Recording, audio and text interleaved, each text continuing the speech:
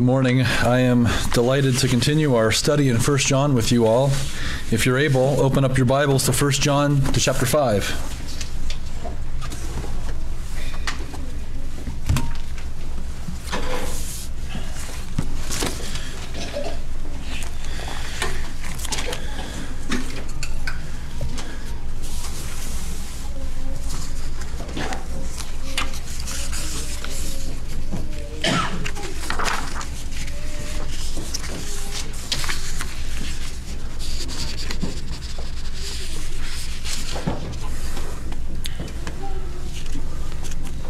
Last time we were in 1 John together, it was Reformation Day. And if you recall, we were considering one verse then. It was the verse that precedes verse 13 in John chapter 5.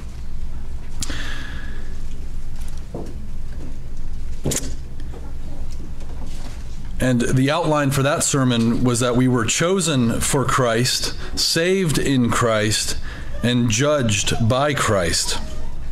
We recognize that there were only two paths that one can follow in this life, that one can follow Jesus Christ, who is the wisdom of God, be scorned by the world, but find everlasting favor in His sight, or one can follow the world that rejects the wisdom of God, be accepted by the world, but find everlasting contempt in the sight of the world.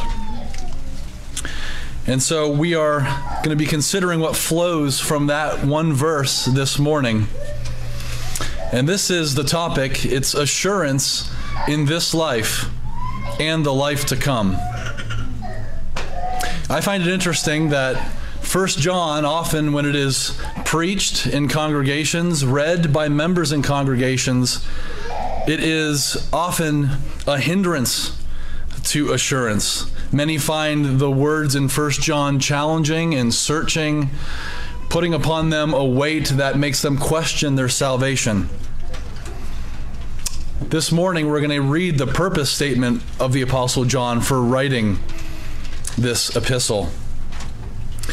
And this is the thesis, that God is concerned with our assurance, and His word is sufficient to grant it. And today's outline, like the last, is going to be three in part.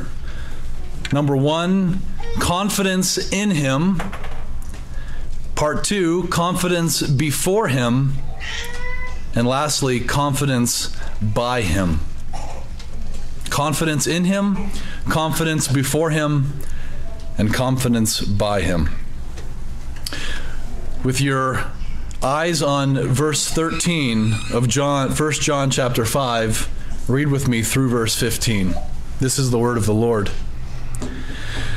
These things I have written to you who believe in the name of the Son of God, so that you may know that you have eternal life. This is the confidence which we have before Him, that if we ask anything according to His will, He hears us.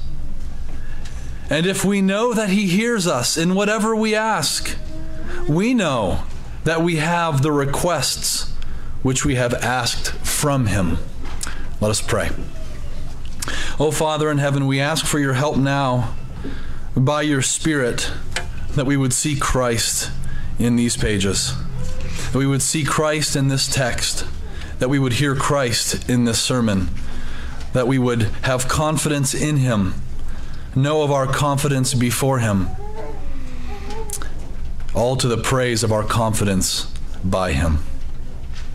Father, we ask that you would help us now as we open your word. Let us worship you now in spirit and in truth. And we ask all these things in Christ's name. And we all say, Amen.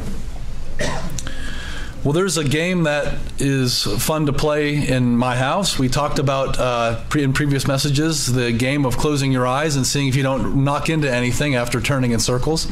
But this time, I want to talk to you about a game that my kids play with my record player, where they go and find their favorite record, which is usually determined by the artwork on the outside of the jacket. and they put it on the turntable, and I have one of those old receivers that you can press a button to turn the speakers on and off while the record keeps playing, in case you wanted to know how to play musical chairs with a vinyl record. That's how you do it. But we don't play musical chairs, we play musical pillows. And musical pillows is the same game as musical chairs, except with pillows instead of chairs. Much easier to get them in a circle in the living room. And as we know, this game, everyone's included in the beginning. And one by one, as Papa presses the speaker button and the music goes off, they all sit down and one pillow is taken away. And one child is taken away. Until there is one child left, which usually results in mass confusion. All that being said, why do I talk about musical pillows this morning? Because oftentimes we view in our flesh our assurance like musical pillows. We view our assurance as in one day I'm in, one day I'm out. How did I do today? How did I do yesterday? How have I done this week? How have I done this year? But our assurance is not like musical pillows, where we're playing a game with God. And as we're going to learn in this passage, neither is our prayer life a game.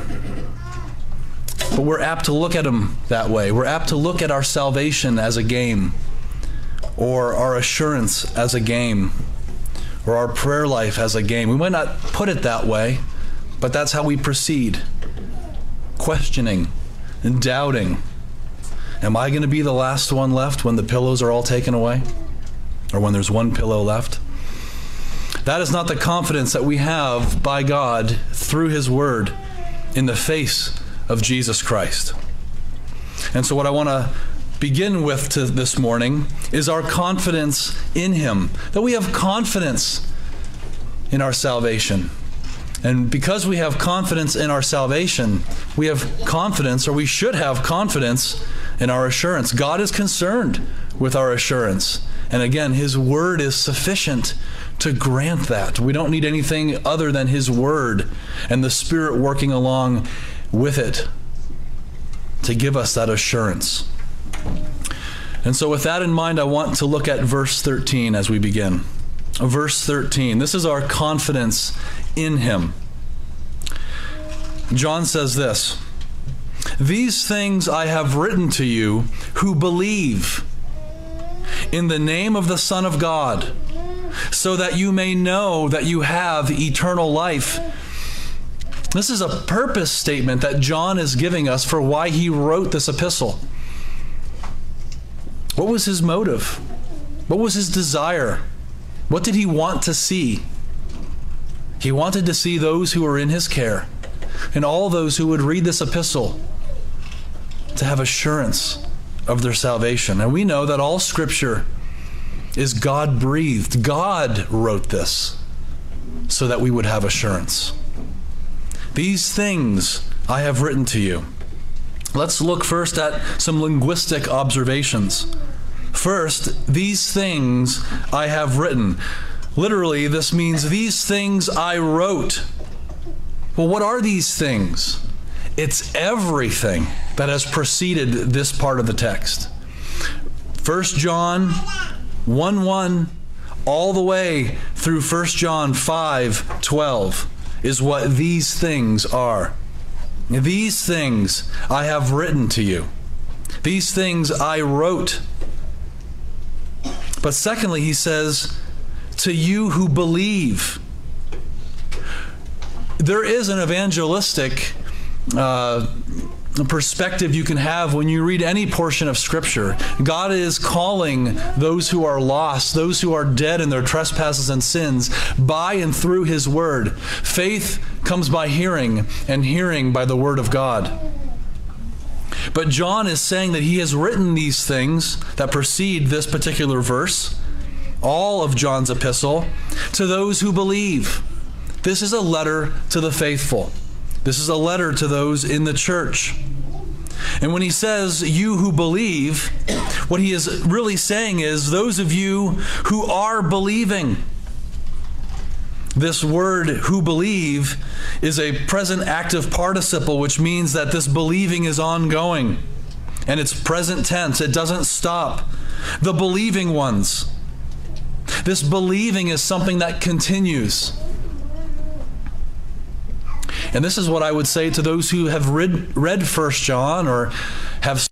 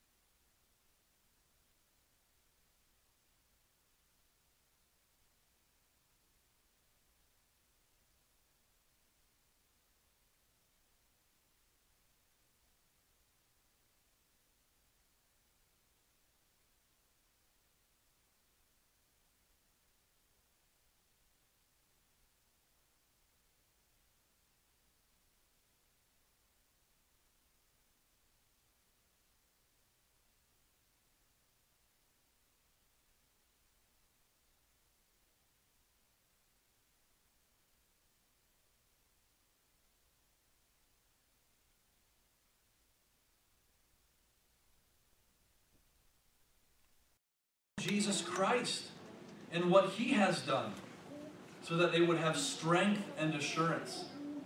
And if there's one thing that I want you to take away from this sermon, is that when you are doubtful, when you are lacking assurance, what you ought to do, look to the Son of God. John is telling us to do the same thing by reminding them and us today of the free gift of eternal life, which was purchased for them by Jesus Christ. Not their own works. This was purchased by the work of Christ. It belongs to you who believe in the Son of God. This purpose statement in John's epistle is reminiscent of the purpose statement that he had at the end of his gospel, or towards the end of his gospel. John has said something very similar, and this is interesting because there are those in the academy who would even contend that it was the Apostle John who wrote this epistle. But consider John chapter 20, verses 30 through 31 from his gospel.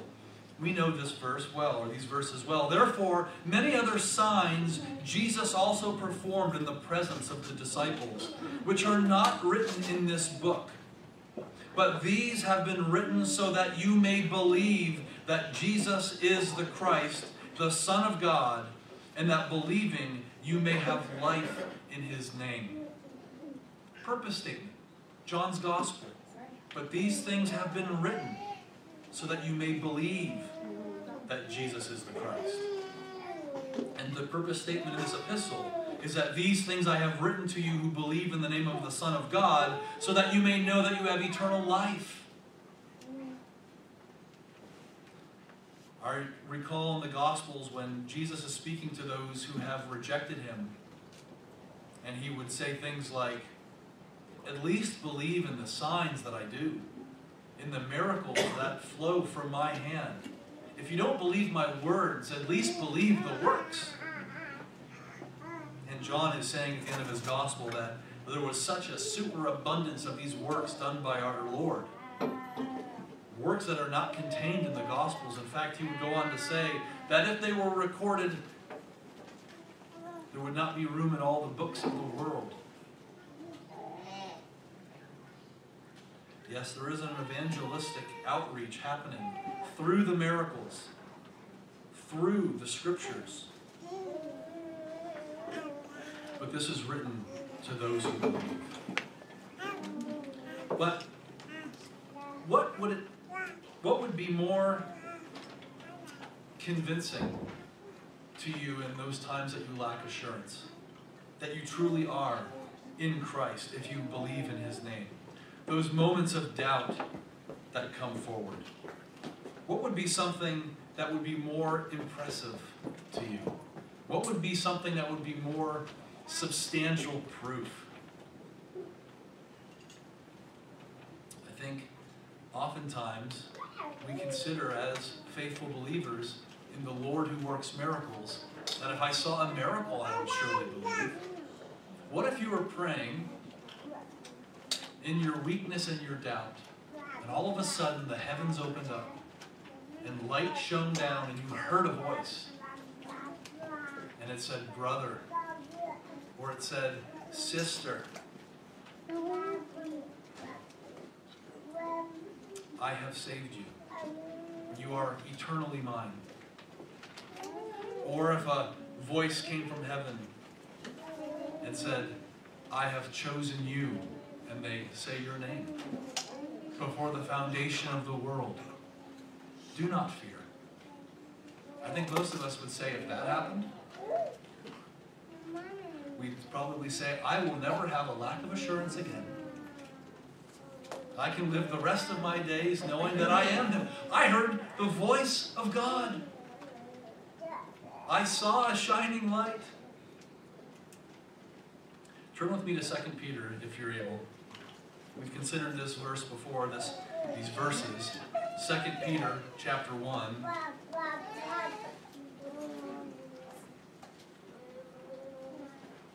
The Apostle Peter, very much like the Apostle John in the beginning of this epistle, is talking about being an eyewitness of Christ, and supping with Him, and praying with Him, having that intimate human touch with Christ.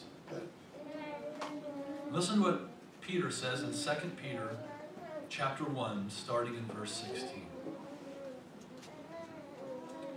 For we did not follow cleverly devised tales when we made known to you the power and coming of our Lord Jesus Christ, but we were eyewitnesses of His majesty. Eyewitnesses of His majesty.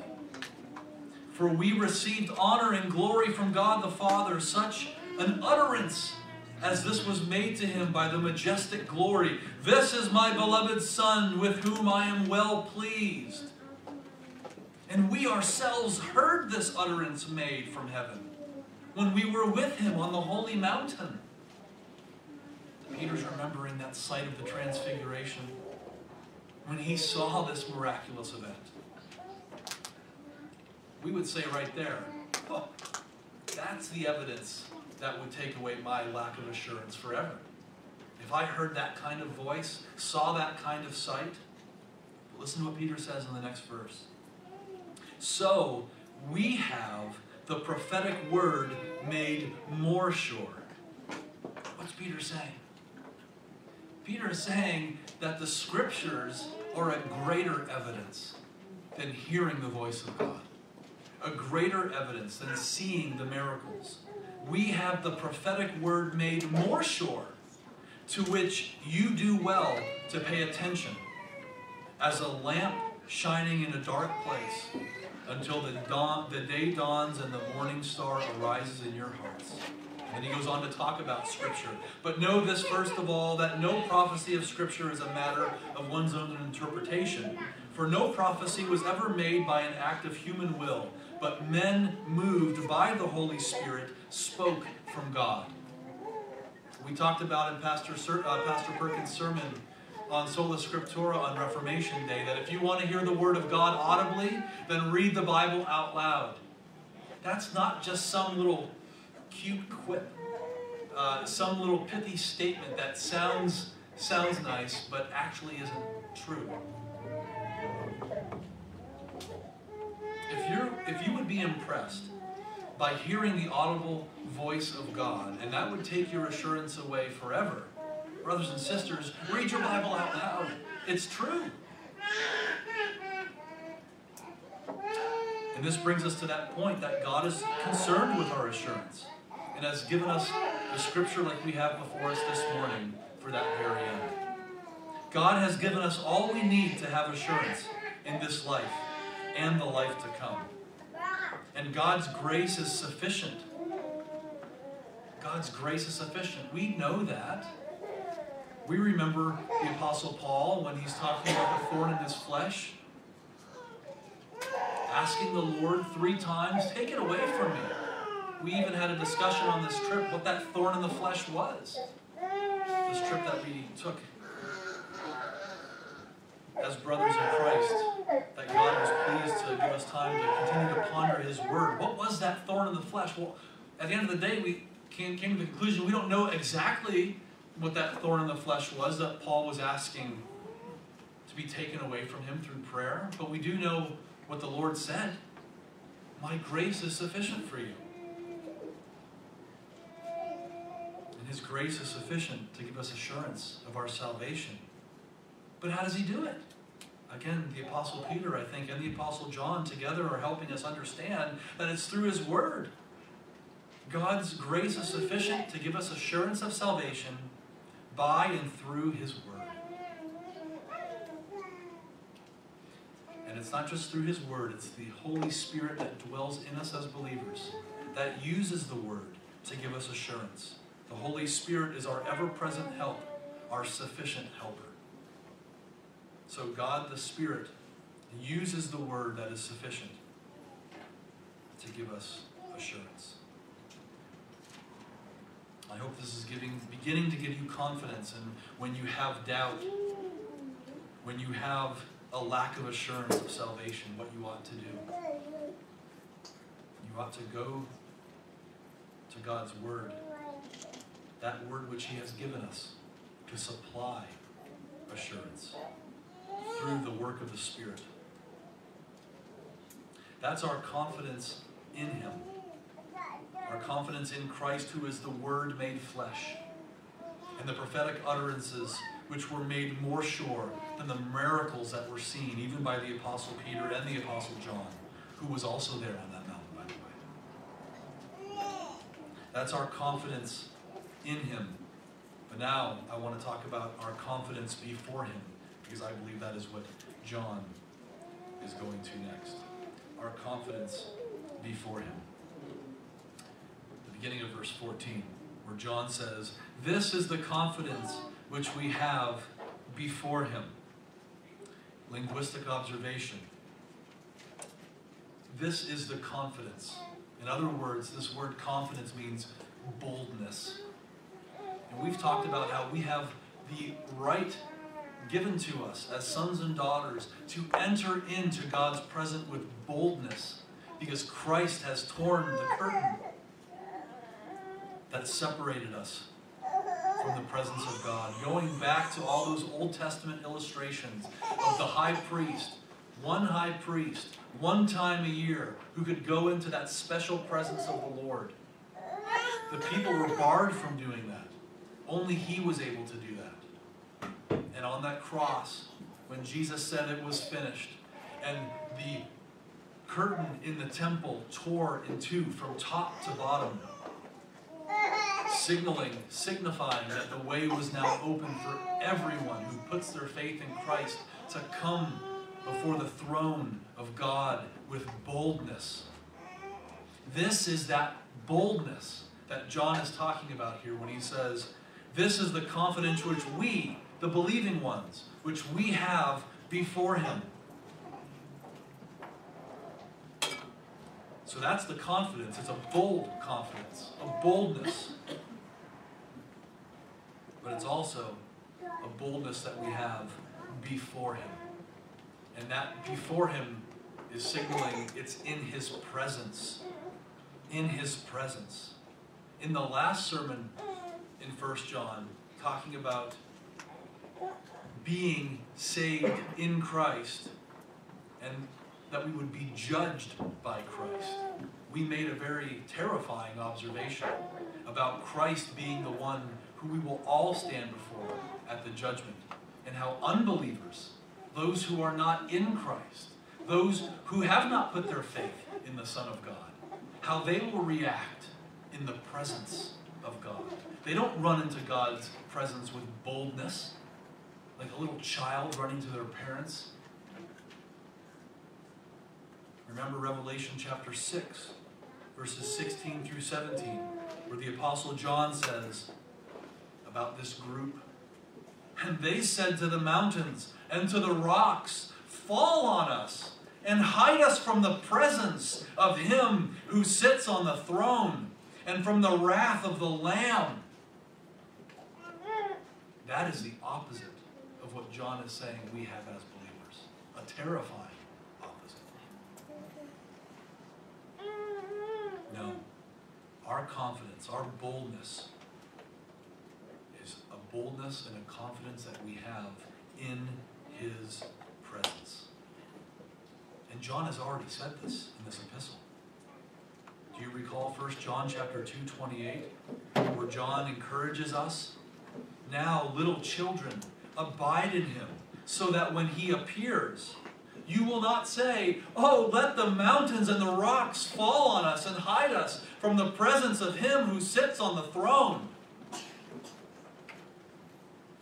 But rather, little children, abide in him, so that when he appears, we may have confidence and not shrink away from him in shame at his coming." As I was studying this passage, I was reminded of an endearing application from the Gospel of Mark, and it's not a one-for-one. It's not the same doctrine per se, but I think it's a picture that we can take comfort from. In Mark chapter 9, verses 36 through 37, in the context of the disciples asking Jesus, who will be the greatest in heaven, and can a mother of one of the disciples saying, "Can my one son sit at your right and my one son sit at your left?" What a request of a mother to their child, or to her children. Jesus did this, taking a child, he set him before them, and taking him in his arms. That is the verse that I thought of. Taking this child in his arms, he said to them, "Whoever receives one child like this in my name receives me, and whoever receives me does not receive me, but him who sent me." This action of taking this little child in his arms, that endearing touch of our Savior to a child. Again, not looking at the doctrine per se of Mark 9, but the application that is the relationship that we have as little children to God. What is the opposite of saying, calling to the mountains and the rocks to fall on us and hide us from God? It's God taking us into his arms like a little child. That is how we are received by God in Christ. This type of confidence can only exist among those who are children of God. It exists in no other. You must be a child of God to be received by God this way. And our fear of the Lord, which is the beginning of wisdom, includes a childlike trust. John has called those faithful in his congregation, those whom he has written this epistle to over and over and over again, little children. We talked about how he is like a spiritual father over them, and they are his children.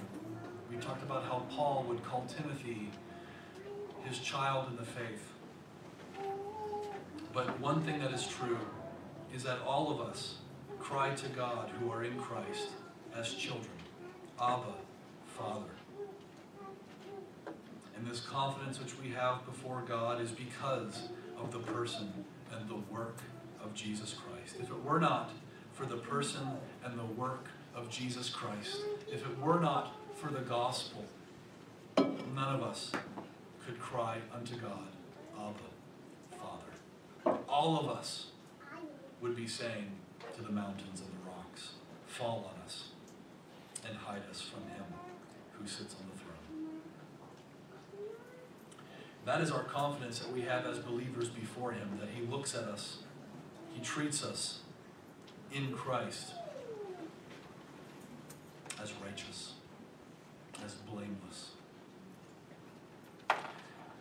And so lastly, this leads to our confidence by him. Our confidence by him. This is what the Apostle John says. That if we ask anything according to his will, he hears us.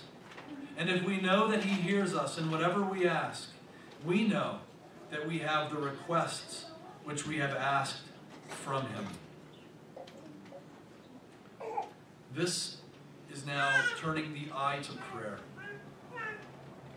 Not only are we credited with Christ's righteousness, not only do we have boldness to come before God, to be in his presence with the boldness that is in Christ, but we have confidence to make requests unto God as a loving Father. 3 points I want to observe from this. First, we submit our prayers and desires to the all-benevolent, loving Father. And what I mean by that, by submitting our prayers, is that we recognize at the end and at the beginning of our prayer that he knows what is best for us. The Apostle Matthew said in his Gospel, in chapter 7, ask, and it will be given to you. Seek, and you will find. Knock, and it will be open to you. For everyone who asks receives, and he who seeks finds, and to him who knocks it will be opened. Those are the words that were recorded by the Apostle Matthew, spoken by our Lord.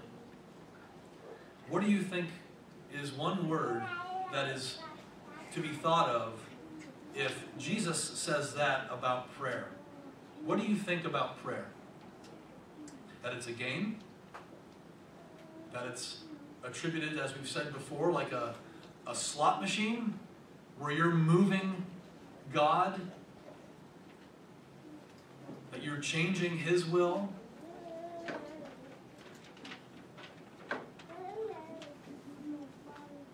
Ask and it will be given to you. Seek and you will find. Knock and it will be opened unto you. For everyone who asks receives, and he who seeks finds, and to him who knocks it will be opened. If you asked me what's one word that comes to mind concerning prayer, from those words of our Lord, it's this: confidence. Confidence. Jesus goes on, or what man is there among you who, when his son asks for a loaf, will give him a stone? Or if he asks for a fish, he will not give him a snake, will he? If you then, being evil, know how to give good gifts to your children, how much more will your Father who is in heaven give what is good to those who ask him? Yes, we submit our prayers and desires to the all-benevolent, loving Father that knows what is best for his children. Secondly, we submit our confessions to an all-compassionate, loving Father. John said it this way, in this epistle previously: if we confess our sins, he is faithful and righteous to forgive us our sins and to cleanse us from all unrighteousness. This confess our sins is oftentimes through prayer. My little children, I am writing these things to you so that you may not sin. And if anyone sins, we have an advocate with the Father, Jesus Christ, the righteous. Oh, how we submit our confessions of sin to an all-compassionate, loving Father. As we continue in 1 John, he's going to make a distinction concerning prayer. and what we ought and not ought to pray for. And lastly, we submit our needs to an all-knowing, loving Father. We've said this many times before. Matthew 6, verse 8. For your Father knows what you need before you ask Him. This is the confidence that we have by Him. And the Apostle John brings us to prayer to give us assurance. Again, we're often apt to think about our prayer life as being evidence of our lack of assurance. How often we pray for things and don't get what we asked for. Is God not hearing me? Did I not pray enough? Why didn't God give me what I want? But John is saying, no, little ones, your prayer life should be evidence that you're in Christ and you have assurance from that prayer life. One theologian put it this way: our prayers are not so that our wills would be done on earth, but that God's will would be done on earth. And we pray it that way in the Lord's Prayer as He taught us to pray. Our Father, who art in heaven, hallowed be thy name. Your will be done. Not mine. On earth as it is in heaven. Even our Lord, as He's praying in the garden before the cross, asks for the cup to pass from Him. And He says, nevertheless, not my will be done, but yours. Prayer is to conform our desires to God's desires, not the other way around. Not to conform God's desires to our desires. And that's a good thing. That's an understatement, actually. That's a blessing.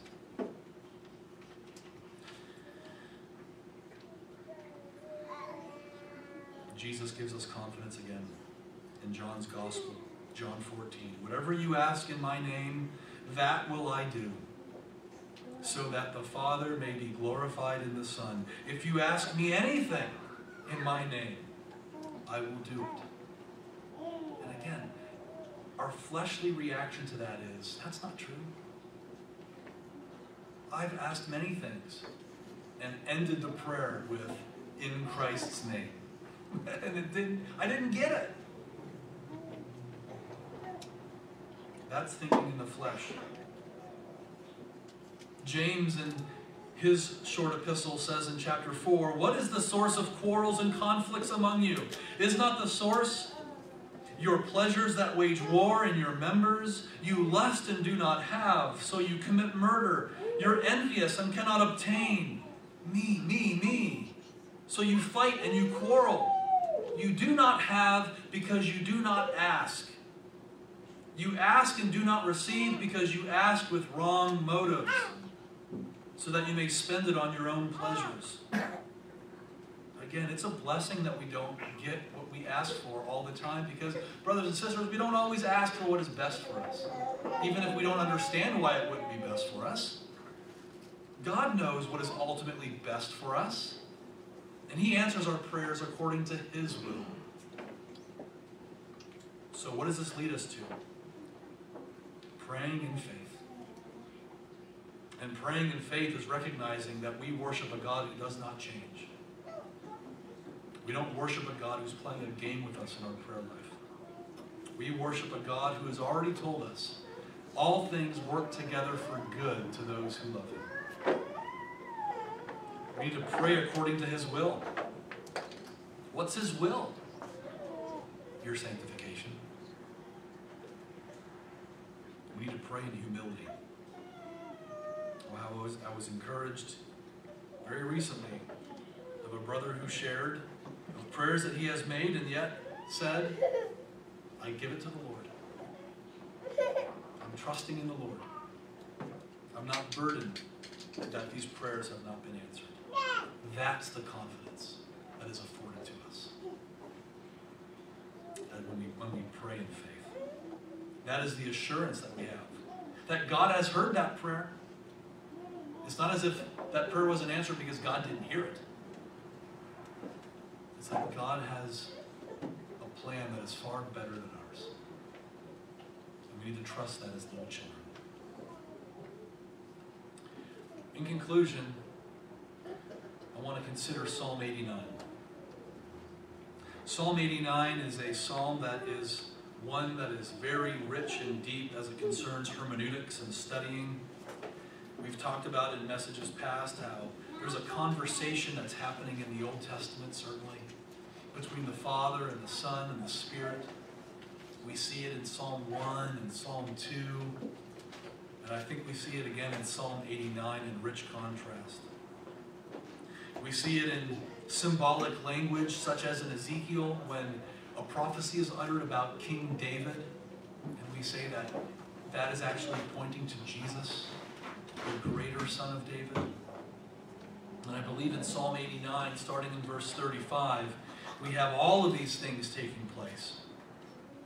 And I think it affords to us the motivation for John writing what he wrote in verses 13 through 15. Psalm 89, verses 35 through 37, David writes thus, "Once I have sworn by my holiness, I will not lie to David." Now again, who's speaking? I believe it is God who's speaking in that verse. David's not speaking in the third person. And when he says, "I will not lie to David," I believe he's speaking of the Lord Jesus Christ, the greater son of David, the greater shepherd of God's people.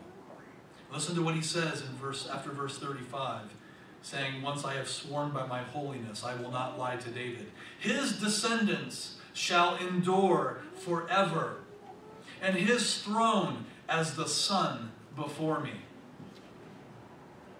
These are the children of Messiah. We've talked about the children of Jesus, his offspring, those who are in him. His descendants shall endure forever. Do you want confidence that if you are in Christ, you shall endure forever as his descendant, and his throne as the sun before me? Verse 37, "It shall be established forever like the moon, and the witness in the sky is faithful." And then it says, "Selah." You should pause for a moment and meditate on that. This is confidence. Here's a good illustration. How many of us went to bed last night wondering if there would be a sun in the sky when we woke up?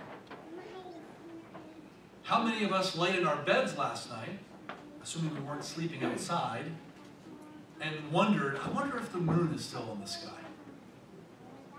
We all laid our heads on our pillows last night knowing that the moon was in the sky, and we all arose in the morning, or I should say, maybe before the sun rose, knowing that the sun would rise, that there would still be a sun in the sky.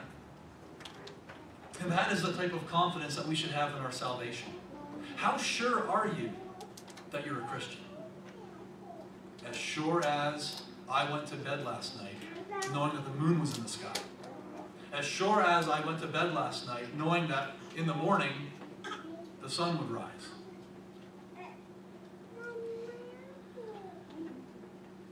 And so we see this idea brought forward to Revelation chapter 1 about the Lord Jesus Christ. The same John who wrote this epistle is the same John who wrote in the book of Revelation the recording of the words of Christ. John, to the 7 churches that are in Asia, grace to you and peace from him who is and who was and who is to come, and from the 7 spirits who are before his throne. And here it is. And from Jesus Christ, the faithful witness, the firstborn of the dead, and the ruler of the kings of the earth, to him who loves us and released us from our sins by his blood. This is the words of G.K. Beale on his commentary in Relations. John's greeting comes from Jesus Christ, who is described as the faithful witness, the firstborn from the dead, and the ruler of the kings of the earth. Listen to this. John is quoting Psalm 89, the same psalm we just looked at, where all 3 phrases are used. The psalm speaks of the king who will rule over his enemies and whose seed, children, you believers, who will sit on his throne forever. John thinks of Jesus as the seed of David, whose resurrection has resulted in the establishment of his eternal kingdom. And as a result of reflecting on Christ's fulfillment of Psalm 89, at the end of this verse, John breaks out into an exclamatory, Christological doxology, where the scripture says about us, to him who loves us and released us from our sins by his blood. That is the confidence that we have before him. That is what should fuel our assurance, especially when we lack assurance of salvation. We sang it this morning. What should you do when you lack assurance? When Satan tempts me to despair and tells me of the guilt within, upward I look and I see him there, who made an end to all my sin. That is John's doxological praise at the end of Jesus' greeting in the book of Revelation in light of Psalm 89. Because the sinless Savior died, my sinful soul is counted free. For God the just is satisfied to look on him and pardon me. Let's pray. Father, we thank you for this word this morning. We thank you that you are concerned with our assurance of salvation and that your word is sufficient to grant it. We thank you for Jesus Christ, the faithful witness, as faithful as the moon in the sky and the sun, the firstborn from the dead, and the ruler of the kings of the earth. Oh Lord, forgive us for how often we have lacked assurance for what you have done by and through your Son, Jesus Christ, for your glory and our eternal good. Let us rejoice as we celebrate the supper this morning in light of that work of your Son. It's in his precious name, Jesus Christ,